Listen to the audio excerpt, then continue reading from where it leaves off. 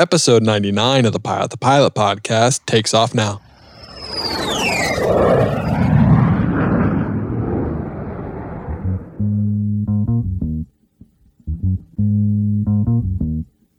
Hi, I'm Anthony Pence, owner of Foxtrot Aviation Services. We're an aircraft cleaning company, and I fly a Mooney rocket for that company.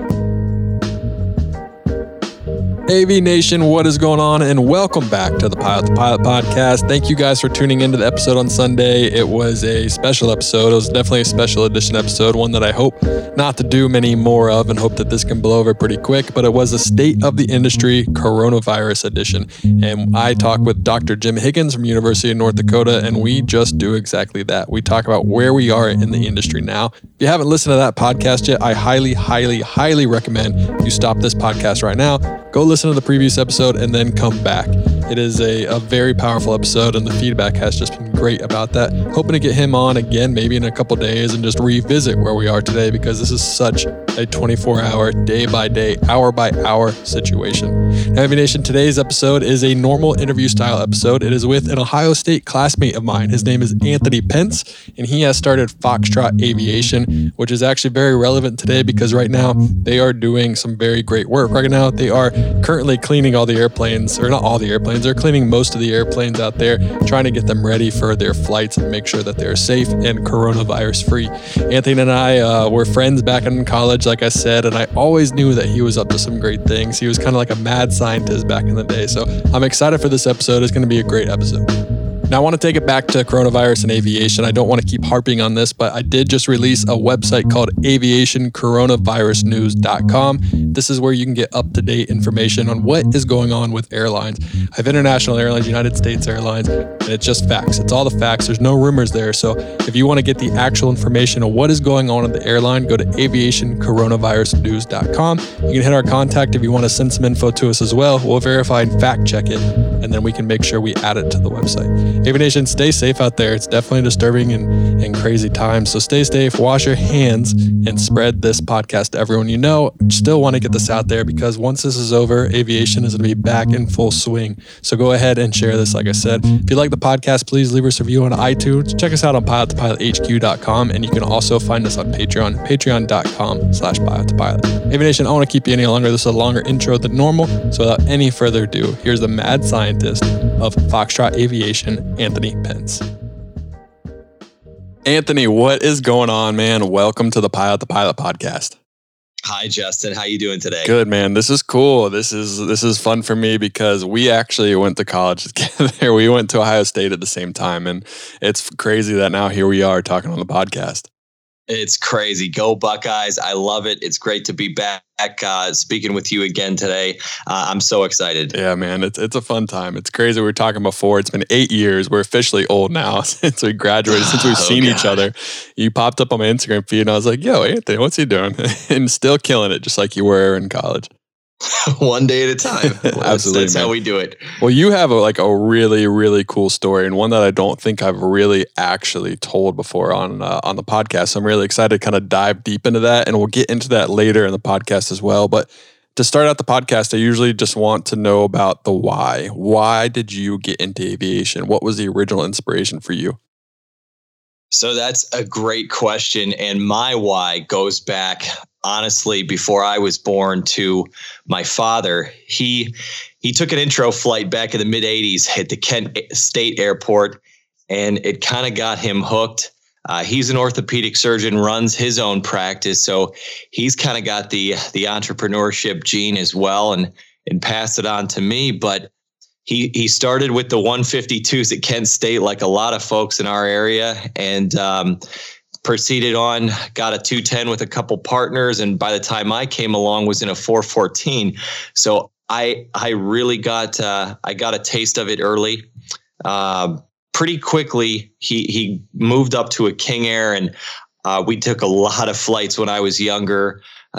Mostly for vacation. He's used it for business as well. But I grew up in the right seat of the King Air, fighting for time with my brothers, trying to peer over the dash. And you can imagine that would be pretty inspiring. But that was really the spark and impetus that led me to say, this is something that I can't live without. It injected me with the passion and the spark to pursue aviation. And ever since then, he continued to provide so many tools for me.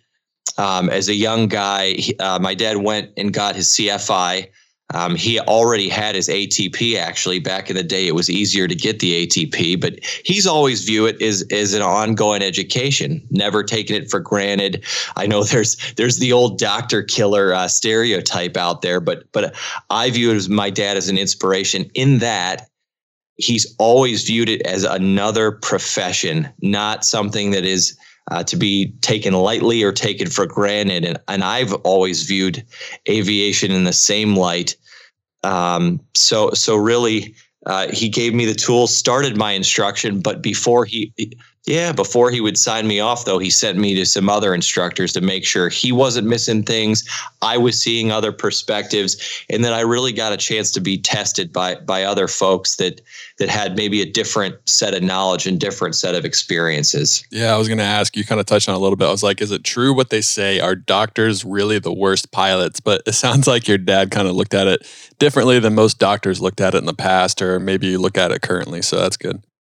Well, it is. It's seductive if you do have a lot of money. I mean, today you got the Cirruses that have all the flashy electronics and the glass panel, and it's easier than ever to step into one of these things. But in medicine, a lot of people don't realize, you don't just keep your license. You got to renew things every 10 years. And my dad has always viewed it in a similar sense, in that it's a constant state of renewal, a constant state of growth. And if you're not learning, you really shouldn't be in the left seat. Yeah. I mean, that's a great way to look at it. And it's kind of a hard thing to do too, because it's kind of like you have to humble yourself a little bit, because you've been flying maybe for 10 years or so, and you've always been able to do it, but you just got to constantly remind yourself that maybe if you haven't flown for 6 months, maybe you need to go up with a CFI. Maybe you should go do a couple touch and goes, or maybe you should go shoot some approaches before you go down and shoot an ILS down to 200 feet. 100% agree. 100% agree. It's even just in our world, in my world, where I'm flying single pilot a lot of the time, we don't have the benefit of having other folks critiquing how you do things, critiquing how you operate the aircraft. And even just that, even getting a second set of eyes on how you're performing the functions essential to performing the flight safely. That's a huge component to maintaining safe ops every day as well. Absolutely. So, yeah. You have no one there to tell you, be like, hey man, that was really dumb. Don't ever do that again. Yeah, absolutely. Yeah, no. So that's funny. So yeah, how much flight time did you have before you actually went in and started doing your own training? Because you said you flew a little bit with your dad and you had some instructor time, but before you really solidly focused on maybe a private pilot license, did you have a couple 10, 20, or did you have no hours going into it? Yeah. So my dad, when I was, I want to say 13 or 14, sold the half share in the King Air, and we were part of Aero Flyers up at Akron Fulton for a while. And at the time, I got maybe 10 or 15 hours, just casually left seat in their Debonair, which was an awesome airplane, by the way. But that really convinced me to get my act together and start focusing on it. And over the next year, I got all the book work done, worked with my dad to get the 40 odd hours before he sent me away to some of the instructors at that club to take the final steps to prepare me and sign me off for the private. And right after that, I jumped into instrument. And a couple of years later, again, with the ongoing training mentality, I got my commercial, and I've got an interesting story behind that one as well. So did you come to Ohio State with most of your ratings in? I came to Ohio State, let me think, I would have been 18. So I came to Ohio State with definitely my private, and I think I was already working on my instrument. I'm 99% sure of that. I was definitely in the bookwork portion of the instrument by the time I got to Ohio State. That's crazy. I remember You were kind of a kid, you might be surprised to hear this, but you were the type of kid that I would kind of judge myself off of based on how I was doing in flying, because I knew that you were always at the flight school. I knew that you were flying. I knew that you were well ahead of most people at that time. And I don't know if you knew that, but it was just like, I was like, all right, if he's doing this and I'm here and I need to do better here, I should be flying more. I need to do this. And I always thought that was kind of funny. And I always kind of looked up to how hard like you were like flying and doing stuff. So I don't know if you knew that, but there you go. I'm flattered, to tell you the truth. Honestly, so that was the time in my life, right when I got to Ohio State.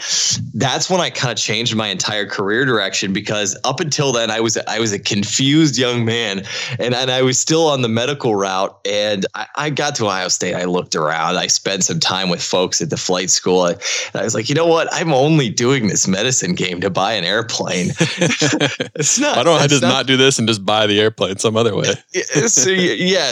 So why don't I get into this as a career? I'm probably going to be happier. And that's really when I dove into the whole aviation community. And that's kind of when I found the flight team. And I was that crazy kid with his spiky hair in the back of the class. Absolutely. With wide eyes. Looked like a mad scientist. Why did you choose Ohio State? So obviously you had this aviation background. You could probably go do flying on your own somewhere else. Your dad had access to airplanes. What was the reason and why did you choose Ohio State, especially being from Kent? You know, Kent has a flight program, or maybe other schools have a flight program, or even nationally, you could have gone anywhere. Why did you choose Ohio State? Great question. So even back then, I knew how unsure I was about what I wanted to do with my life. And in the state of Ohio, really, there's no other institution where I could get into my first year, pick a totally different direction, and probably still have a great program associated with it. Because honestly, I didn't want to close myself off to any opportunity. And I mean, Ohio State's got the flight program, but they also have the Fisher College of Business, which is where I ended up also doing my master's. And so I think it was a wonderful choice, not just the flying side of it, but from the university and education perspective. They just offer such a diverse array of educational opportunities. I don't think it's available anywhere else, definitely in Ohio. Yeah, no, I'd agree. I mean, Ohio State's a massive school with a massive backing, massive alumni association, and just like a massive name to it. So you say that you went to the business school at Ohio State, and it's immediately like, oh, cool, that's pretty good, man. He must be smart, you know? And the same thing with the flight school, even though at our time at the flight school, it is not what it is today. I mean, if anyone goes to the Ohio State airport and they see the facilities they have now, just know that when Anthony and I went there, it was like a shack and it was like mobile homes and the planes were old and it just was not in good condition or good shape whatsoever.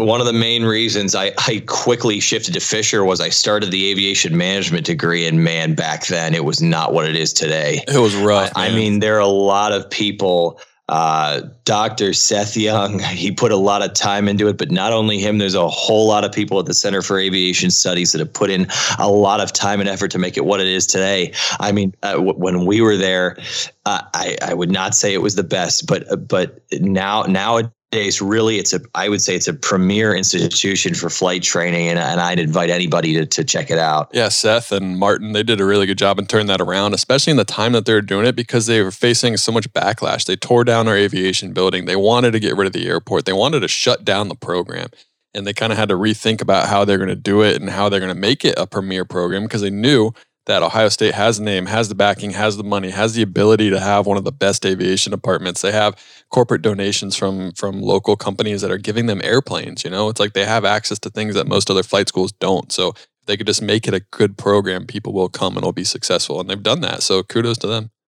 Yeah, no, definitely. Seth and Martin Rottler, great individuals. And you're right, really bucked the trend at the time and leveraged the resources that OSU offers to turn it into what it should be and what it is today. And they made you into the pilot you are today and the businessman you are today. Yes. I remember also flight school, you were always flying, but you also ran your own company in college. Talk a little bit about that. Okay, so the summer after my freshman year, I took an unpaid internship at Ultimate Jet Charters, Ultimate Air Shuttle up in, again, my area, Akron, Ohio. And obviously I needed some money as well. And I went to my mom and we were just troubleshooting. And I was like, hey, what do you think I could do to earn some side money that's not going to be completely scheduled and structured? Because, I'm a free spirit. I got to get out and do my thing. And she goes, why don't you put out flyers to wash airplanes at the T hangar? And so for $35 a pop, you could get your single engine airplane washed. Oh, trust me. I realized very quickly the error in my ways in terms of pricing. Got a zero to that bad boy, man. Oh my God. Yeah, totally. But I got together with a good friend of mine, Chris Stump, and back in the day, I was a lot less outgoing. So he was kind of that side of the puzzle. The guy never went to class. It's a fact. And he still managed to get B minuses. So I don't know who this guy is. So he's a big time politic, great guy, really smart in his own way. And we're very much fire and ice, but together we started Foxtrot Aviation. And we started washing planes. And in college, I was trying to learn as much as I could about business. And it was kind of an applied way of learning. And especially in our neck of the woods, Akron, Canton being a smaller airport, there was no serious competition. Really let us learn, grow. We had a couple great folks that mentored us. Pat Humbert at a local flight department. He's a great guy. I don't know if I can say it, but I'll just say Patrick Humbert really has helped us out through the years. But we learned a lot about safety, a lot about how corporate flight departments work. And the business slowly growed and slowly gained momentum. So that was a really exciting thing. It was, stressful at times, still is. But it provided a really great complement to my education at Ohio State. And it also, I would say, kind of painted a picture of the limits of education for me and how important it is to get any type of extracurricular experience, whether it's an internship, a co-op, whatever it is.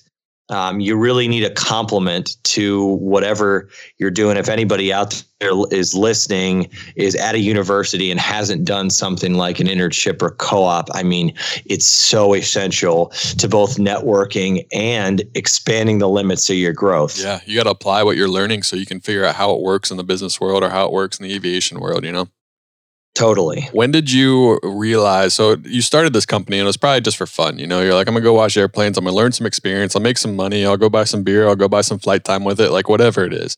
But when did you actually realize like, hey, like people actually want to pay for this? I'm making a decent amount of money. I need to hire more people. This is like a real business. When did that kind of turn into when did Foxtrot Aviation kind of come in to be Foxtrot Aviation, what it is today? Well, I would say it was 2012, our senior year in college. And we had a Christmas party every year, and it was known to be a boisterous Christmas party. And I believe that year was when the song Blurred Lines came out. And we actually named the Christmas party after Blurred Lines. And Chris and I looked at each other and we were talking, we looked at the numbers and we were like, oh my God, we could actually turn this into something. That was, I would say, the biggest turning point was just getting a sense of how we did that year, seeing that we were expanding to Cleveland, seeing that, there's this whole world of private aviation that, especially in the Midwest, it's not the East Coast. It's not South Florida. It's not Texas. It's not California. So there's not a ton of other folks doing what we're doing, but the need is still there. We're like, you know what? Let's pursue this and see how far we can take it. How far are you able to take it? Well, today we're in Detroit, Cleveland, Akron, Columbus. We have a guy still doing the stuff in Cincinnati. We're out on Long Island at ISP. We are also in Nashville, great city, love Nashville. We are now in Las Vegas as well, and we are currently in the process. We sent our final application into the FAA to do our 145 repair station. We're getting into doing new carpets, reupholstery of seats. We have some phenomenal talent out there. A couple gentlemen that can sand, refinish veneers. Beautiful work. So we've come a long way. Yeah, you have, dude. That's amazing, man. I didn't even know the bellies. That. Yeah, that's crazy. So when you were 20, whatever years old, 21 years old, you have this epiphany in 2012 and you figured out this is a real company. What was like the limit for you? Like, what was your goal then? Was it just to wash as many planes as possible? Or you're like, hey man, we can turn this into a repair station. We can do vinyl. We can do aviation. You can do everything. You can be a charter service. You can do anything. Was that your goal, or was it kind of like a small goal to start out with, and it just kind of blossomed into what it is today? So I'll take it even back from when we named the company. There's a reason why we're called Foxtrot Aviation Services, and detailing is not anywhere in our name. Because first of all, detailing in general, I think, has a connotation of a guy in a rusty truck with a mop and a bucket. And honestly, that's what a lot of our industry still is. Because if you look at it at face value, yes, there's a lot of money in a $500 or $600 wash of, like, let's call it a G280 or a $750 wash of a Challenger 300. But to do it right, there's a reason why that money's up there. You know, you've got scissor, boom, aerial lift platform training.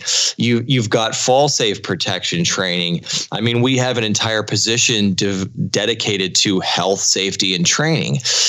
We have an administrative staff. You know, there's a lot of stuff which makes it sustainable. And in the 21st century flight department, makes us compliant and makes us excellent. So there's money in the industry for sure, but there's a lot of folks running around that are jokers, that are unsafe, that are just scraping the cream off the top, and maybe they persist for 3 to 5 years and then they disappear into the night and on to whatever they do next. But we very purposely left detailing out of the name, and it's kind of the first evolution beyond detailing for us was we do contract line service and contract support for smaller flight departments where they'll send their techs to school or they'll be on vacation or whatever. We will kind of disappear into company uniforms, and we'll have our NATA trained and certified personnel in there and provide the moving, fueling, and servicing needs for that company. So that was kind of our first branching out. We did always want to have a 145. We did always want to have some type of repair station because the biggest companies in the industry, Appearance Group, companies like that, they have the 145. Large customers, Textron, Duncan, Westar, you name it, they want to have that level of professionalism, accountability, and have the option for small refurbishment. They don't have the time to focus on that. They're doing big completions, super critical design, high dollar stuff. That they want their subcontractors to take the burden and focus of the smaller but very important tasks off their hands. So that's always been a goal of ours, and we kind of stumbled into this opportunity out in Las Vegas, and we're running with it. That's awesome. Do you have like buildings set up in these places? Are all these like mobile operators? Do they come to Ohio to be trained, or do you go to them to train them? How does that work? Yeah, great question. So, we have leased offices wherever we go. But as far as new locations, we send each of the crew chiefs that we end up hiring back to the Cleveland, Akron area to get their teeth cut to work hard and get the on the job experience, which is so critical to success. I mean, even if you have auto detailing experience, it's really nothing like aviation detailing from the private side. I mean, just from a safety perspective, scissor lifts, situational awareness, and just the consequences of both from a personnel and from an asset perspective. It's just tenfold, even if you're detailing exotic vehicles. The safety component being the biggest thing, whether it's just cleaning on top of a wing, or working on a work platform. It's just a different world of awareness, and just it necessitates a different individual that can have the awareness and can have the focus to run a team and accomplish things safety. And that's I'd say the other big differentiator between our industry and like an automotive detailing industry is that's usually a 1, maybe 2 person ordeal to accomplish a project. For us, you're running those 1 and 2 person teams, sure, but you'll have a bigger project. Like right now, we're doing a project where we just completed doing paint polishing on 2 737s. We're getting started on an A340 right now, and we're doing paint work along with our detailing work, and we have 15 folks running that project. And it's just a different world from what other folks are doing and from what anybody in the automotive side is doing. Dude, man, I remember it's crazy to think that you went from T-hangers with a flyer for washing airplanes for $35 to now doing what you just said with 340s, 737s, or even bigger, just goals and dreams, and how you turn this into something that's like really killing it and like doing some really cool stuff, and you're in multiple cities. I remember I was doing the rest of my training in Charlotte, North Carolina, and I just offered the flight owner to wash like one airplane for like an hour of flight time or whatever it was. And I was halfway through, I was like, this is the worst. Like, you couldn't pay me enough money to wash airplanes. And the fact that you were able to like get over that for $35 to turn it into what you're doing now is just crazy. So along the way, we've had a lot of help. And one of, I'd say, the most inspiring things that we've been a part of is our board of advisors. We treat them kind of like a board of directors. They have not invested in our company, but they all utilize private aviation, and all of them have also grown companies from anywhere between 50 to 70 to employees to most of them are 400 to 500 employees now, whether it's electrical contracting. Actually, one of the gentlemen, he sold out his share, but he was an owner in the 7th largest apartment construction and management company in the United States. Just a great, varied, diverse group of backgrounds, but also are in tune with aviation. We got a lot of TBMs, we got twin Cessnas, but the type of owner pilots where they can really see both sides of it.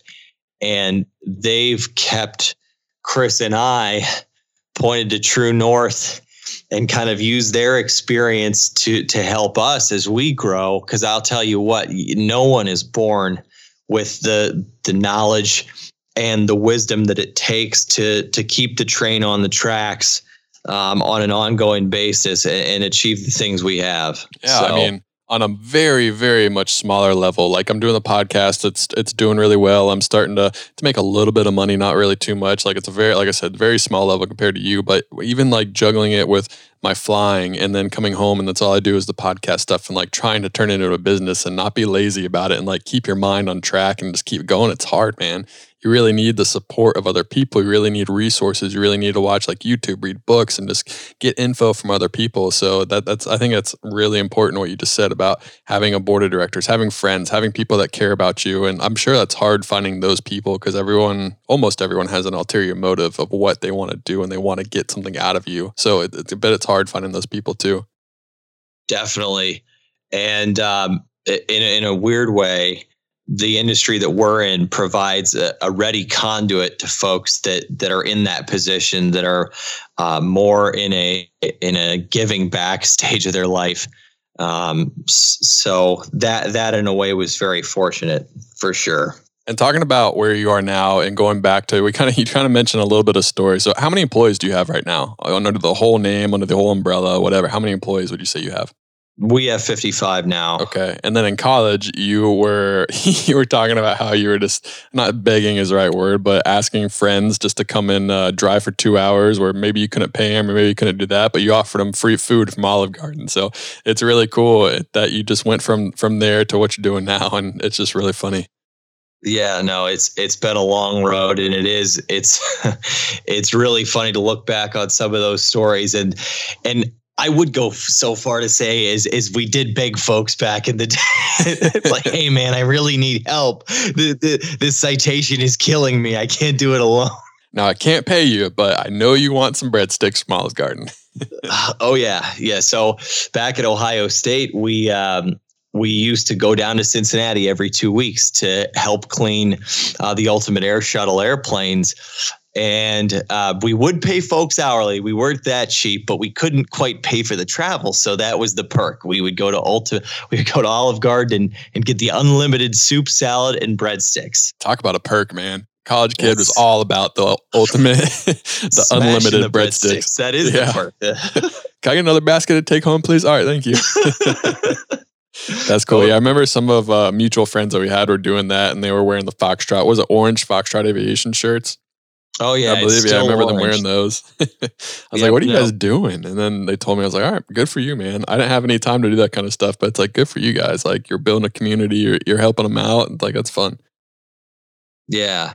How hard was it to manage a company that you're building, to go to school? You talked about you getting your master's, and you're also in the flight department. How hard was it to juggle all of that and stay on top of everything, get good grades, progress through the flight training? Well, it was small enough during undergrad where that wasn't terrible. I mean, it was juggling, but the master's was a challenge, and that was some long days, and that was exhausting. And looking back, I don't know if I could do that again. Driving back and forth between Columbus and Akron 2 to 3 times a week, juggling school and work, that was a challenge. And that's where your support network comes in, where your family is your backstop, where your close friends are your backstop. My business partner's great uncle, Tom Jackson, he's my neighbor, and we call him the chief spiritual advisor because, again, Chris and I being fire and ice, he was oftentimes the mediator when we had disagreements. But he's got a garage, and we'd go down there and smoke cigars, and he would give us a lot of life advice and really keep me grounded, keep my head on as straight as reasonable. And just having those folks to go to, those are the people in that tight core is what keeps you sane through the trying times. And I mean, even right now, we're going through a tremendously difficult period. I mean, it takes a lot of cash to start up a big operation like what's going on in Las Vegas. And it's very, very stressful. To anybody that thinks entrepreneurship is simple or easy, man, it's not that Grant Cardone lifestyle or this other guy. They got these guys on Instagram they portray it as glamorous and easy and quick. It's really tough. It's a grind. And that's when you fall back on the people you love, the people you trust, and the people that do have your back. And you just focus on that, because as long as you keep your head and you keep working, it'll all pass. It'll get through. But there's no free meal ticket to accomplishing great things. There really isn't. So it's not easy to go buy 10 Lamborghinis when you want to start your own business, like they say on Instagram or YouTube. God. You don't have Lamborghinis yet? What the heck? Ferraris. Yeah, Ferraris. My bad. Yeah. The Mooney is more fun, and I can actually do 200 miles an hour legally in that. So. Yeah, you can. You're not getting pulled over for that one. No. Now, you mentioned earlier in the podcast, we'll talk a little bit about the Mooney in a little bit, but you mentioned earlier in the podcast you have an interesting commercial story. What was that? Oh, yeah. So my commercial certificate. So obviously, I was moving along through my ratings, and my dad, we had a Piper Dakota 277 Sierra mic, a frequent presence on the Ohio State ramp, but it's not an airplane that I could do my commercial in. So I looked to the Akron Fulton Airport, and there's a flight school there. The name is escaping me, but I had a little trade with the owner of the flight school. I did end up polishing every single airplane in that fleet in exchange for the flight time and instruction necessary for my commercial certificate. And it was an interesting summer, I'll tell you that. And a lot of blood, sweat, and tears. And to his credit, my business partner helped me out with that one big time. We worked together, and we got a whole fleet of beat up training airplanes polished up, and somehow I straggled across the finish line with the commercial. So that we did it.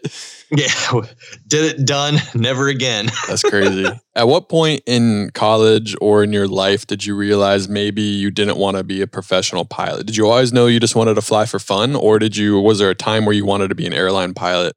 So I'll just say to that would probably be my second choice. If for whatever reason, Foxtrot didn't work out, or it got to a point where I didn't want to do that, I would absolutely go into professional flying. I think it is a great group of people. It's been one of the things where I've gotten to stand back and as I've kind of grown up a little bit, we talked about how we were old earlier. I've seen a lot of people that just, they're not happy. They're not fulfilled in what they're doing. And then I get together with the folks that are on the flight team, and I get together with my friends that are in the aviation community. And this is my pitch to anyone that's younger, that's getting into the aviation field. It's like, this is a group of people that's really enjoying what they're doing. They're really fulfilled. And, I'd say besides doctors, it is one of the most, it's a position of such high responsibility, whether you're flying on the private side, carrying executives, or you're flying for the airlines. You have so many lives in your hands on an everyday basis, and you're that backstop. Everybody talks about automation and how it's taking over, yada, yada, yada. That's great. But in the end of the day, you're there as the backstop to make sure those lives are protected. And it's almost a sacred responsibility. It's so important. And that in its own right, I think, is fulfilling it. And it's a tremendous career path. And I'd recommend it to anybody. Yeah, 100% agree. And it's funny, before you started Foxtrot, was becoming a professional pilot your main goal? I really had no idea what I wanted to do at that time. Yeah. And I'll be completely transparent about that. It was really a period of just exploring and trying different things and seeing which route I wanted to go. I'd say my interest in flying on a professional level kind of came later, as I saw just again how everybody involved really loves what they're doing. Nobody's miserable, that's for sure. Yeah, they complain a lot, but they're not necessarily miserable. Exactly. I mean, everybody's going to complain. But yeah, I mean, we'll take that a step back. Even from a cargo side, completing the flight successfully, you're protecting yourself, your co-pilot, and the folks on the ground. So it really is. It's a very important role. It's exciting. It's one of those things where you take off early in the morning and you see the sunrise and just look around at how small the world looks beneath you, and you just remind yourself what a blessing it is to be alive. And every time I take off, it just provides a moment of reflection, I think. Yeah, absolutely. I mean, I agree too. Even on the bad days you take off, you're taking off in really bad conditions, but in the jet, you get on top of the weather and you're just like, wow, that's so cool. Like coming out of this nasty weather, coming out on top, you kind of like cloud surf for a little bit, then you see the sun come up and you're just like, man, this is fun. Like I actually have a fun job, you know? It's like it makes it worth it for all the crappy days when you have moments like that. Yeah, and just to be in the right or left seat, how bad can your life really be? You're healthy enough to be flying. You got your medical. Whatever your history was to get where you've gotten, you've had a lot of people that have helped you, and you get to see the fruits of your labor. And so it lets me step back and say, things are not that bad. If there's problems, we'll work through it, and just appreciate all the good things you do have. Absolutely. That's important. And that's hard too, especially when the times get tough, to appreciate what you have, or maybe kind of know that, like, appreciate where you are in your career, whether it's flying, whether it's entrepreneurship, whatever it may be. So that's definitely tough. When we were talking about kind of evil scientist or evil genius, mad scientist Pence back in the day, you were on the flight team, and that was like a huge part of what you did at Ohio State. First of all, a lot of people might be listening to this, they don't even know what flight team is. Just so in your quick way, how would you explain flight team to someone listening that doesn't know what it is? Definitely. So how I describe flight team to everybody is it's a collegiate, competitive organization, and I describe it as track and field for aviation. And why is that? It's because track and field, there's lots of different events that all contribute points for an overall team effort. And so it's a very dynamic way, whether in the flying events or in the ground testing events, to hone your skills, to network, and to grow as a person. I think NIFA, the National Intercollegiate Flying Association, is one of the best things going for folks that want to get a career in aviation and expand their network and expand their skills. Yeah, absolutely. I was always, again, I was doing football, so I couldn't dedicate that time. You guys, like, it's not just like some small time thing. Like, you are dedicating a lot of time to this. Wasn't it Saturdays, like pretty much all day Saturday, listening or going in and doing aircraft recognition or pre-flight or practicing? So it was a huge time commitment. Yes. Initially, in the beginning of the season, it's Saturdays, then it goes to Saturday and Sunday. And yeah, you do sacrifice a lot of time. But when I started the flight team, I now do not view myself as having a complete, well-rounded set of skills. Some of those guys, Mike McConnell, Sean Maxwell, and then Scott Van Oyen, they really made me into the pilot that I am today. Whether that's being a lot more well-rounded from the knowledge perspective to really learning how to fly an airplane. I consider flight team as one of the linchpins that made me a competent professional pilot, because I do consider myself a professional pilot with even what I do for our company. But not just from the skills perspective. I mean, you put yourself amongst a good group of people, right? So everyone around you is also sacrificing, is also very dedicated, and is also going to probably be successful. And they're going to provide your networks to the industry that's going to allow you to have that fulfilling career. And also, if there's a change in your life, say you move or you decide to whatever, you provide that next stage of your career path and provide those connections that'll allow that to happen. Yeah, for sure. And it's a huge networking. I mean, I've heard Scott's name thrown out multiple times. He's big at Southwest, and a lot of people are saying how he can help him get on with Southwest, or how like just your network and what you can do to build that. And flight team is a good way to do that. And like you said, everyone has their own version of success in the aviation world, whether it's starting their own business with Foxtrot, whether it's the corporate world, whether it's maybe like a podcast or YouTube or anything. There's so many different ways someone could be successful and build together a list of names that you can then access because you were friends with them. You went through the same thing. You guys kind of have a bond. So everyone wants to help everyone. So you can't have that without building a network, without sacrificing time, without, what did you guys wake up? I think Saturday it was like 6 a.m. and you went all day at the airport. So that bond, and then that leads to you guys wanting to help each other have successful careers too. Definitely 100%. What did you focus on in flight team? What was kind of like your main event? So I try to dabble into everything, but I would say my most fanatical event was aircraft recognition. Yes, that's what it was. I remember we were in like some kind of, I think it was Martin's aviation communications class, and they just show like a window, and you're like, oh, that's this, and this. I'm like, how the heck does he know that? Yeah, no, the aircraft picture show. It's kind of a wonky event that had its origins back in after World War II. A lot of the folks, part of your military training is the ability to recognize enemy combatant aircraft and the silhouettes of them and whatnot, to make sure that you're training against the possibility of friendly fire.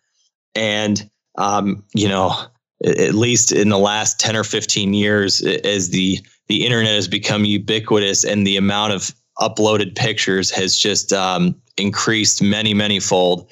It's become something where you can really get lost in it, have a lot of fun. And also, you want to talk about networking. I can walk up to anybody with a unique airplane, tell them, hey, I really like your whatever. Tell me how you got interested in this airplane, or what led you to fly this airplane. And believe me, you'll make an instant connection, because 99% of the people these folks are talking to are just like, oh, what is this? Or what is that airplane? Or just like Mike Patey, he modified that PZL Wilga. The fact that you can know that right off the bat, that provides a quick conduit to an immediate connection with somebody. And I think a lot of people don't think about that aspect of aircraft rec, but it's a tremendous networking tool. But besides that, I did sim very intensively, which will improve your IFR flying more than you'd realize. I did pre-flight, worked closely with Scott on pre-flight, loved the event. I think it really trains your eyes to see issues that are wrong with the airplane. And it's such a fast-paced, high-pressure, more physical event. That's a really great different event. And then I was involved in nav and landings as well, quite extensively. So you did everything, essentially.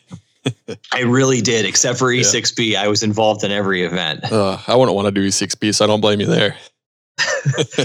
It's not my personality. I'm not going to knock it. It's just not my personality. Yeah. I think Ben Gaddy. You remember Ben? I think Ben was big in the E6B, wasn't he? Ben is one of my best friends, and yes, he was deep into the E6B. Yeah, I remember him talking about how he's like working on his E6B. Like, dude, what are you doing? Just use ForeFlight. He's like, no, I can't. I got the E6B competition. I was like, all right, man, whatever. Get the whiz wheel. Yeah, good luck, dude. No one uses that anymore, but good luck. So, would you highly recommend someone maybe in a 141 school that has a flight team to figure out a way to join and get in? Oh, 100%. I have a cousin that just started at Western Michigan, and I'm pushing Christian very, very, very, very aggressively towards their flight team. And I think that's one of the biggest kind of intimidating factors to folks joining the flight team, is how much time and how much commitment there is. One of the things that Scott always said while we would practice on the weekends, it's like, you have every other Saturday for the entire rest of your life to like have fun and party. This is the time to build your skills and to develop your networks to move forward. And it's true. Once you get past the time that's involved, and once you get past the initial leap of faith and effort, the rewards are just, I can't put it into words. Yeah, I mean, talking to everyone I know on the flight team absolutely loved it. Like it was like their life. They were looking forward to that Saturday morning. Maybe not looking forward to it, but they weren't dreading it like what I was thinking in my mind about how, man, this sounds terrible, you know? So it's a huge amount of time. I remember you guys being kind of like a family. Like you guys were just like, you always had these inside jokes, you always had all these stories, you always had all this stuff, and it just seemed like a kind of like a cool tight-knit family that loved aviation. And like you said, it's a huge way to network. It's a huge way to kind of build your portfolio of people that might be able to help you out in the future and help you out with your career. Definitely. And it provides the mentorship as well that especially if your family was not involved in aviation or you don't have that natural folks to go to for advice that say, well, this is the step you take next, or this is the career move you do next to get ahead. You can have access to that mentorship. Because I realize that I am in the minority with as far as folks that are in school and getting into the aviation community. Some folks are really proceeding to foreign ground and they don't have that natural pathway to reaching their career goals. And I think that especially for folks without the family connections, that flight team is your way. That's going to be a quick route to access to folks that will provide those tools for you. Yeah, you brought up a good point, because as you see aviation, it's usually kind of like a family thing. You know, it's usually my dad, my grandpa, his grandpa, like everyone was in aviation. So they have kind of, without them knowing it, they have a list of people that will help them out, a list of people that will offer recommendations. And there's a lot of people who are the first in the generation, who are the first one in the family to get involved with aviation. And that can be kind of intimidating when you see other people having, you know, a dad flying or a grandpa flying or a sister flying and already at the regionals, and they have kind of people to look up to, people to support them, people to help them out. But like you said, joining a club like Flight Team or joining other kind of organizations that you have at your school with aviation, that builds your network, that puts you in a family. And then you have that family connection because you guys are sacrificing together, and then mentorship can happen. And then you meet people, and then you kind of build your career that way. Yeah. I mean, my bomb, Jay Jones, Rob Numbers, who was currently heavily involved. I just flew with Jay Jones. Oh, yeah. No, I saw that on your Instagram story. I mean, just to meet all these people and to have them in my life in one way, shape, or form, never could have done it without Flight Team. I mean, the plethora of experience just in the names that I quickly listed is mind-boggling. Absolutely. It's crazy, yeah. So yeah, if anyone's listening to this and they're interested in Flight Team, just go check it out, you know? Just go try it out for Saturday, see what you do, and you might fall in love with it, and you might realize it could be your next aviation family. Yeah, absolutely. And speaking to that, I would say to anybody joining the Flight Team, don't just go to one Saturday. Go 3 to 4, because I'd say one of the downsides to it is a little bit cliquey. It's very tight knit, and it's tough to get in on the inside jokes, and it's tough to get in on that tight community and family. But man, once you're in, you're in. That's good. That's good advice. Yeah, don't just go to one. Don't listen to me. I'd go once, be like, nope, no one likes me. I'm out. See ya. Yeah, no, it's one of the big barriers I'd say to joining is that you go once and you see all these folks that are like their own community, and it's almost like a tribe. It's like I break through the jungle and I see these group of people spinning E6Bs and staring at airplane pictures. What a weird group of people. Understand it. I want to be your friend. Yeah. What is wrong with me? So let's talk. I don't want to waste too much more of your time, but I want to ask a couple questions about how you use aviation, how you use flying with your company. So you just bought a Mooney, and you were doing some really cool things. You take some great pictures on Instagram, really like doing some really cool things. But this is solely for your company, right? This is not necessarily a personal aircraft. This is mainly to an extension of your business. Oh, 100%. So we bought the Mooney a year and a half ago. Previous to that, we were dry leasing my dad's Piper and flying it all around. But we use it to go to all of our locations on very, very short notice. To operate inside of the aviation industry, you have to operate on very short notice. A lot of my customers, potential clients, they don't know when they're going to be available in the office because they don't know when their principals are flying. So if someone is available for a meeting, I have to be able to drop everything and boogie to New York, or head down to Nashville, or head up to Detroit, wherever it may be. I need to be ready at a moment's notice.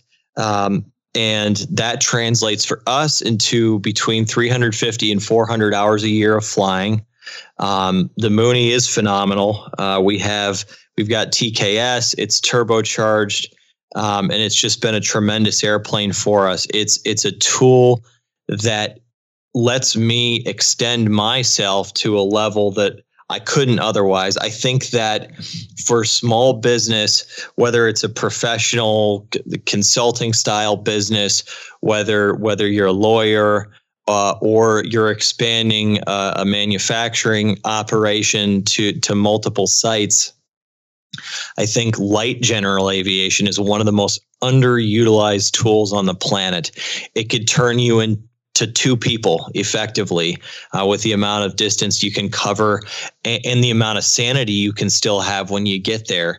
And there is a lot of training that's involved in getting to where I am now. But once you're there, it's incomparable. Secondarily to that, and maybe even primarily, maybe even the most important thing to what we use the airplane for, is staying in touch with employees. To have that direct connection with your folks is paramount. It lets you ensure that the culture you started your company with is being maintained all across the regions that we serve. We're kind of a unique profile and business model in that we don't have a ton of revenue, but it's scattered very, very far geographically. So to ensure that what our employees are doing on the ground across the states that we operate is similar to how Chris and I spread the business. You got to be on the ground a lot. You got to be passing your knowledge on to them. And the only way to do that really is through light general aviation. It lets you operate on your schedule. It lets you operate on your customer schedule. And it keeps you sane when you get to the other side of the trip. Yeah, no, I'd agree. And I feel like light general aviation gets kind of a bad rep because there's been a lot of accidents lately. You feel like you're reading about a new accident almost every single day or every single week or whatever it is. So it kind of scares off people because when you get into light general aviation, like you have to understand the whole community, the whole world that you're getting into, and how huge maintenance is and preventative maintenance, and when to say no to a trip and when to be like, no, we shouldn't do this, or this is outside my comfort zone, or how to find a pilot. So I agree with you that light general aviation is very underutilized, but I think it's because of the history of light general aviation and the accidents that are happening. And it's just scaring people off. Yeah. And when you look at accident records, things have really improved in the last 15 to 20 years. I think that the training has gotten better. I think that the awareness has gotten better. The AOPA Air Safety Institute, I encourage anybody to head there and just check out accident videos, because one of the biggest things you can do is not necessarily be afraid of the accidents, but take the lessons from those accidents and apply it to your next flight. Are you under a lot of pressure? Are you in a situation where you feel like you have to make this flight and it's maybe not in the most ideal of circumstances? Understand your limits, understand your equipment's limits, and don't push it. Just you got to be able to draw those red lines for yourself. And one of the great things about the Mooney is, you can go to altitudes where you're above a lot of the weather with the turbocharging. You have the ice protection to get you out of nasty situations. So it is an airplane that can get through a lot of difficult situations, but it is still a single engine piston airplane. You've got to realize that you got one power plant, you got one set of accessories driving the vacuum system, driving the electrical system.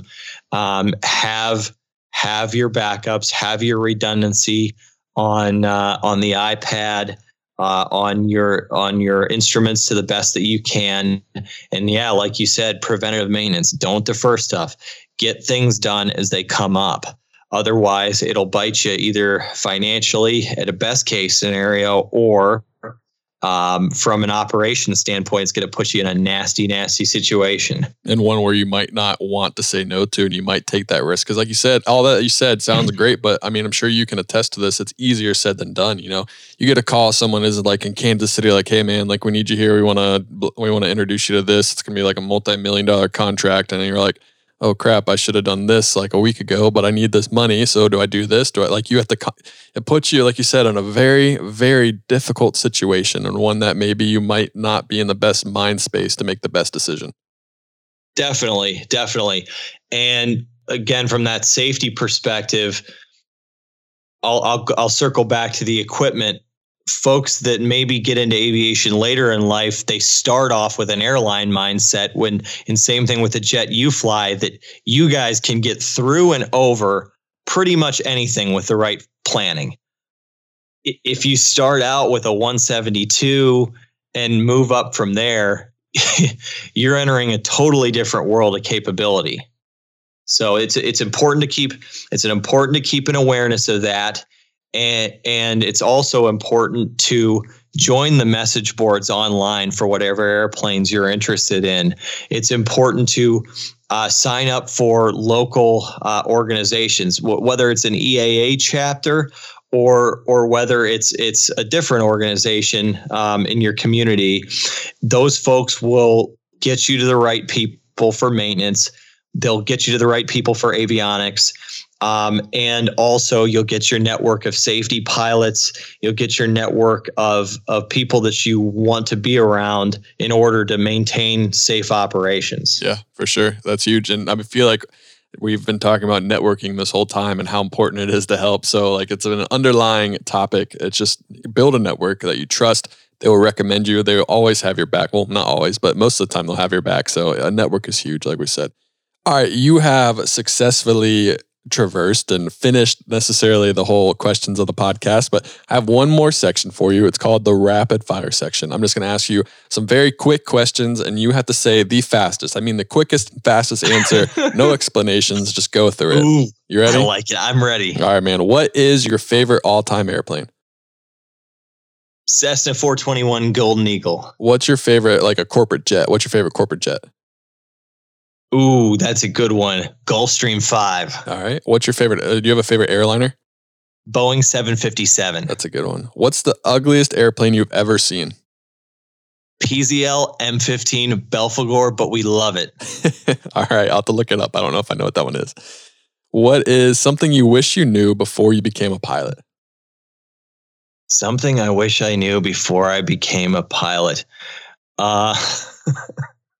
This one's tough. You have to think a little bit about this one. I do have to think a little bit about this one. We can come back to it if you want. Let's come back to that one. What's your least favorite airport you've ever had to land at? I would say Port Columbus, because the spacing is awful getting into Columbus. Not going to say I agree or disagree, but you might be right. You know what I mean. Yeah, I do. What's the hardest approach you've ever had? I shot an approach going into Akron, Canton this Christmas Eve, actually, where there is like 1,600 RVR, 200 feet ceilings, and it was barely that. And but you did it safely and you made it. Well, no, I diverted earlier in the day. Oh, wow. To Cleveland Hopkins. I spent the afternoon with my girlfriend, and I decided to go up again, got some more fuel, and I did make it into Akron, Canton later, but man, it was terrible. If no one has flown in Northeast Ohio or Ohio in general in the wintertime, they do not know what you're talking about, but it can be pretty nasty out there. Some low clouds, cold weather, icing, snow, whatever it may be. It's fog, an interesting snow, place moderate icing, you name it. We got it every winter. Every winter. Yeah, flying in Ohio in the wintertime is not ideal. You should definitely go south. All right, let's move back on. I got another one. What is Airbus or Boeing? Boeing. Favorite airline livery? Lufthansa. Would you rather have a bunch of short trips or one long trip? Short trips. Worst experience flying that you've ever had, maybe with someone else? Like, has anyone ever tried to kill you? No. probably one of my worst, but my most formative. My dad and I were doing our instrument. I was just building time under the hood, and we were flying back from Memphis to Akron Canton, and it's long leg stretch to the Dakotas range. We were getting back towards Akron Canton, and it was a really weird weather pattern. These thunderstorms popped up around the Youngstown area, and we're actually moving east to west towards the field. And at the same time, ceilings were dropping. And we looked at it, and the thunderstorms were getting inside the 5 mile range, right around the inner core of the Charlie. As we were approaching Akron Canton, we were like, all right, we should probably divert. Worst case scenario, if we get struck by lightning in IFR and we lose our instruments, it's a crapshoot at that point. So we decided to divert, and we tried to make it into Worcester Wayne County. Couldn't make it into Worcester Wayne County. Cleveland was down to 100 feet. Columbus was the one place that wasn't totally down to the ground. And it was the one time in my life where I've totally drained a fuel tank dry. We waited until the fuel pressure started to drop before we switched tanks. But I always remember going missed at Worcester Wayne County. My hands were shaking, and I just looked at my dad. I was like, what do we do now? And I was so nervous. I was like 19 years old. And my dad looked at me totally calm, and he just goes, the airplane's low on fuel. We have the situation we have, but we've got to fly the airplane, and that's the best that we can do. And we got to stay calm and fly the airplane. And I have carried that lesson with me my entire life. We ended up diverting to Columbus. We landed. We had about 20 minutes of fuel left on the airplane. It was not a fun experience, but I'll tell you what, I learned so much that night about airmanship, about decision making, and it stuck with me forever, and it always will until the day that I pass away. I will remember that night. When you have those kind of flights, like those pucker moment flights, where you just pucker up and you're like kind of get scared, you get nervous, and like you said, you were able to learn something from it, which is amazing. But is there anything looking back in that flight where you go, maybe you guys would have done something different, or you saw the weather deteriorating maybe farther out, maybe you would have stopped to get more fuel, or would there have been anything that you could have done to prevent that experience from happening? Oh yeah, should have landed in Columbus for sure on the way to Akron. It was right along the flight path, and looking back, absolutely should have just bagged it and gone to Columbus. Yeah. It's interesting how there can be these just really small decisions that you can make that just can really keep you from that kind of experience. But it's like 9 times out of 10, you make that flight, and 9 times out of 10, you get in, nothing happens, and you just get in right before the weather. But that one time you don't get in before the weather is when it all goes wrong. Yeah, absolutely. And I mean, you just got to look at each situation. And now you say, look down the road, not just immediately in front of me. Well, what if I can't get into Akron? What if Cleveland gets socked in? Why don't I just land now and maybe go to Ohio State and get some Jack and Benny's? Jack, oh my God. Jack and Benny's. That's funny. Don't do that. No. All right, we digress a little bit. Let's get back. What is the hardest check ride you ever had? Hardest check ride I ever had was probably my commercial, because we neglected during my training to go over accelerated stalls. Oh no. Let's do this. What's that? However, I did know what they were, and so I was able to kind of pull that out of my back pocket. But like when the examiner asked me that, I turned white, I think. You're like, no, please don't discontinue the check ride. All right. What's your favorite airline to fly on? I don't frequent the airlines, but I've had a lot of good experiences on United, so I'll say United. All right. CRJ or ERJs? Which one do you like better? Oh, ERJ. For training aircraft, Piper, Cessna, or Diamond? Never flown a Diamond, so I can't comment, but I loved the 172N I learned in with 40 boards. Love that airplane, so Cessna. Sounds good. Let's see, what else do I have? Would you rather fly over mountains, beach, city, or the flyover states? So They're all different from me. I'll say fly over states because of the sheer therapeutic effect of flying over miles and miles of nothing. Fair enough. Let's say you have to go fly to Las Vegas. You decide to take your Mooney. You know, you got some extra time. You have to land at some small airport to get some food and get some fuel. What kind of food do you look for when you stop at an FBO and you get the crew car? What's your go-to food? My go-to is whatever the locals tell me to. So I avoid chains at all costs, and I'll talk to whoever's at the airport. But I mean, I love a good burger. Yeah, can't go wrong with burger, barbecue burger, whatever it is. Like you said, listen to the locals; they usually know.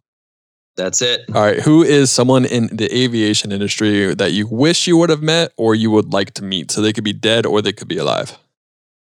Someone in the industry that I'd like to meet is probably Ken Rickey, because I've worked for, as a contractor, a lot of his companies, and just a really interesting story. I mean, talk about someone from both the flying side and the entrepreneurial side that's really done a lot. I'd love to meet Ken Rickey. All right, there you go. Fair enough. All right, I'm coming back to, actually I have one more. What's your favorite thing about aviation? But my favorite thing about aviation is how it's a totally unique experience that connects people in ways that nothing else can.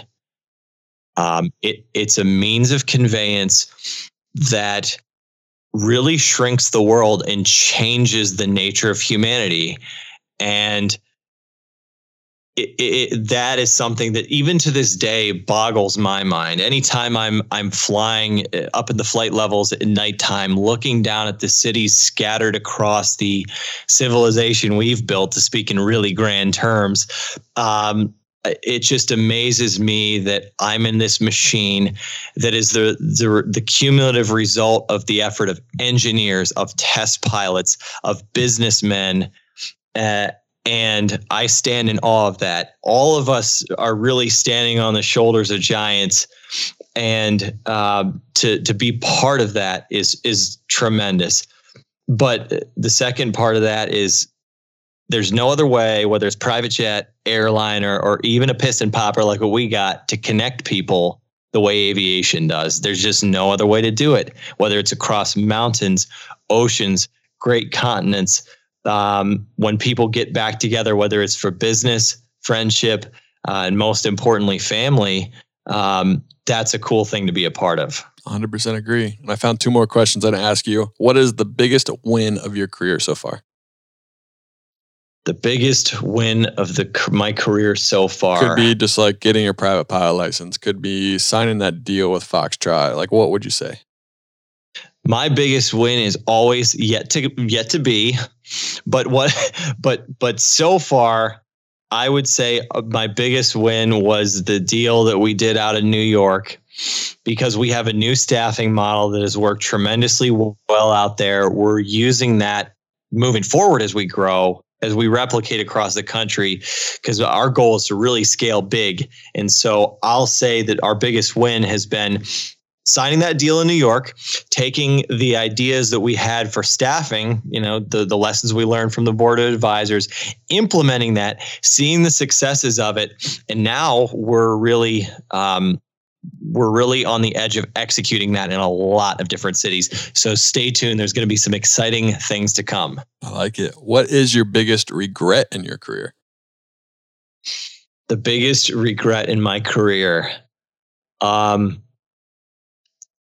I think, and this is kind of one of my action items for the next 6 months, my biggest regret is not having a specific finance mentor. We're getting to the point now where I need it, and that's why I'm seeking it out actively. But none of the folks on our advisory council have direct operating finance experience as like a CFO or whatever. But that's something where because I've never worked in a corporate environment, and because I've never done that, I have my education, but I don't have much more to fall back on. And so my biggest regret is not seeking that out earlier. Good to know. That's good. Yeah. I mean, that's definitely something that's important, and most people don't necessarily seek out until maybe it's the time where you needed him has already passed, Right? Yeah. That's funny. All right, I'm coming back to it. What's something you wish you knew before you became a pilot?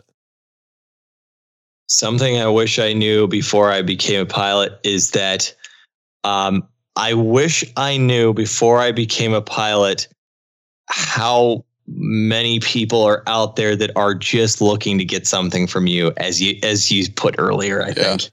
That's good. Aviation, as great as it is, it definitely has some really bad marks to it, and there's some interesting people. We'll just put it that way. There's some interesting people out there, so you gotta be careful. Yep, definitely. Cool. All right, Anthony, thank you so much for coming on the podcast, man. It's cool to talk to you, man. It's cool to see where we both come in 8 years since we graduated from The Ohio State University. Absolutely, I'm really Justin. appreciative, man. I think that you're doing some great things, and it's so cool to see that you are still like just balling out with this company that you started in college. Just like kind of this little side hustle that you did. Now it's a full-fledged company, and you're buying planes, and you're doing just some really big things. So it's awesome, man. I love it. I love seeing entrepreneurship in aviation, and I think that a lot of people get a lot out of this conversation that we had. So I appreciate it, man. Well, great. No, and I appreciate you, and thank you so much for inviting me on. I had a great time. Good, man. I appreciate it. Well, have a good one, all right? And Aviation, that is a wrap of episode 99 of the Pilot to Pilot podcast. Next week is a special episode number 100. That is insane that we reached 100 episodes, and a special episode is with my dad. So I'm excited to have that episode out there.